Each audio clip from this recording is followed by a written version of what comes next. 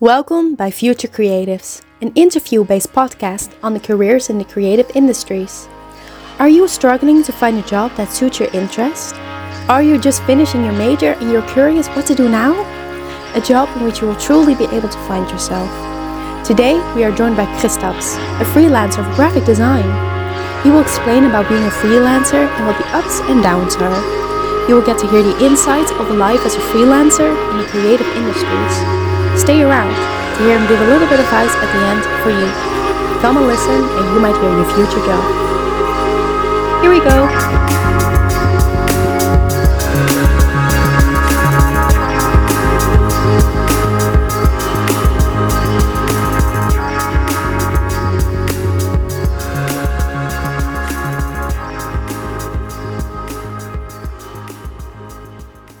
Welcome everybody. Welcome to our new podcast. Today is our first episode and we have a guest. Today we're talking about freelance, and here to talk about freelance is Kristaps. Can you tell us a little bit about who you are and what you like to do? Yes, so I'm Kristaps. I'm a digital artist. I do personal drawings, portraits, some UI, logos, and also tattoo designs. And when did you get into that? I started back in 2018, 19, when I first started to learn in university named Riseba. There I learned about Photoshop, about Illustrator, and yeah, just started from there. I liked doing that. For me, it was fun, relaxing, and with time, I made it my business. Mm-hmm. And you are a freelancer, so what does that mean for you? You do everything yourself? Yes and no. Uh, well, I started, yes, I did everything alone because we really don't have so many resources to do it, to pay anyone else to help you. Now, most work I do myself, but more like business money side, I hire people to work with that. So I don't do some fuck up and mess everything up with money. Mm-hmm. And was it your personal choice to be a freelancer? Yes, because I knew I didn't want to work in office or in a shop. I knew I wanna work from my home or from anywhere I want to, and also I wanna make my own graphic, not someone else's making my graphic and telling me what to do or what to work on. So you wanted creative freedom. Yes. Okay.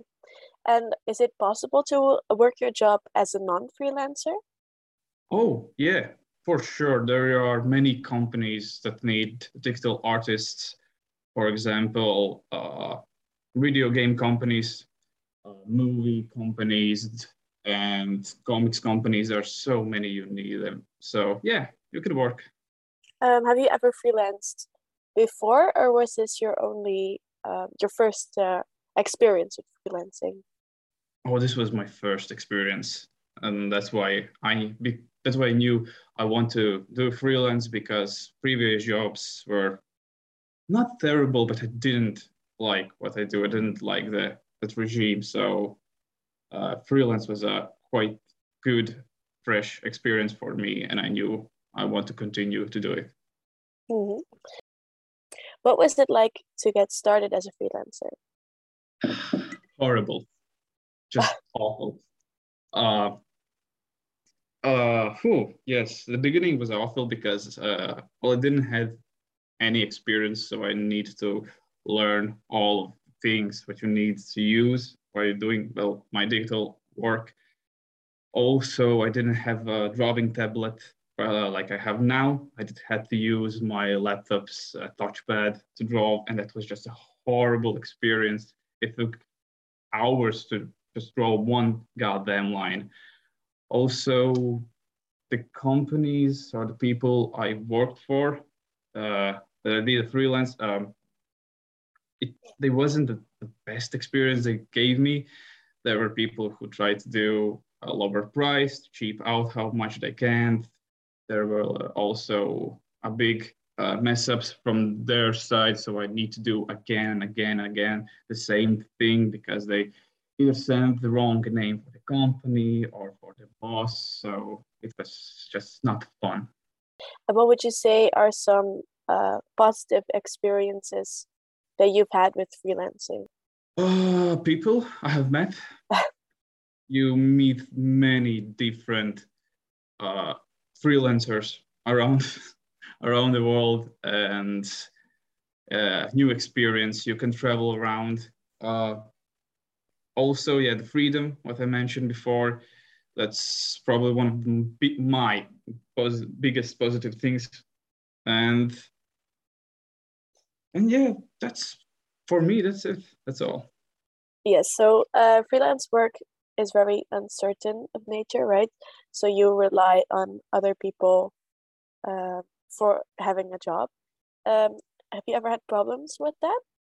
Yes, absolutely. Because there are many other people, many talented people who also do this job.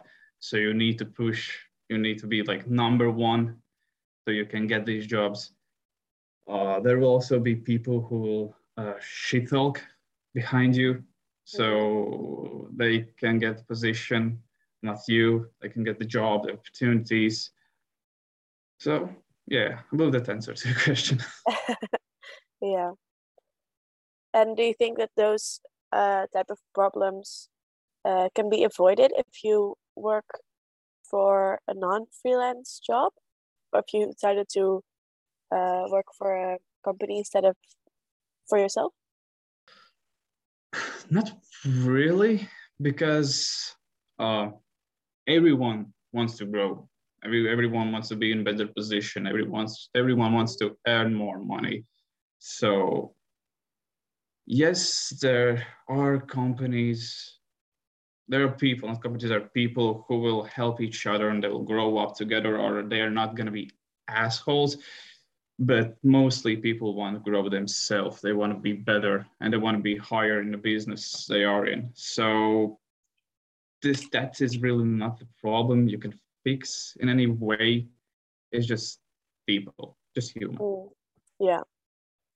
And you say you like working with other people. What are your work relationships like as a freelancer?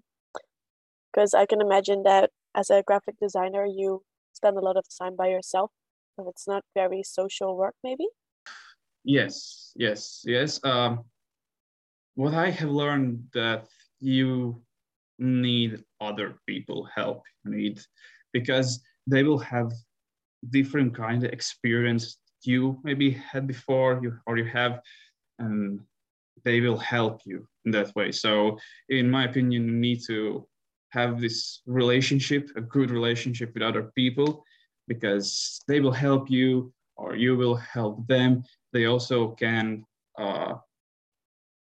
if they have any job or bigger job, or they don't have time to take any other job, they will recommend you for that. So yes, the relationship with other people is very important, especially for a freelancer to get any job or to get anywhere with it.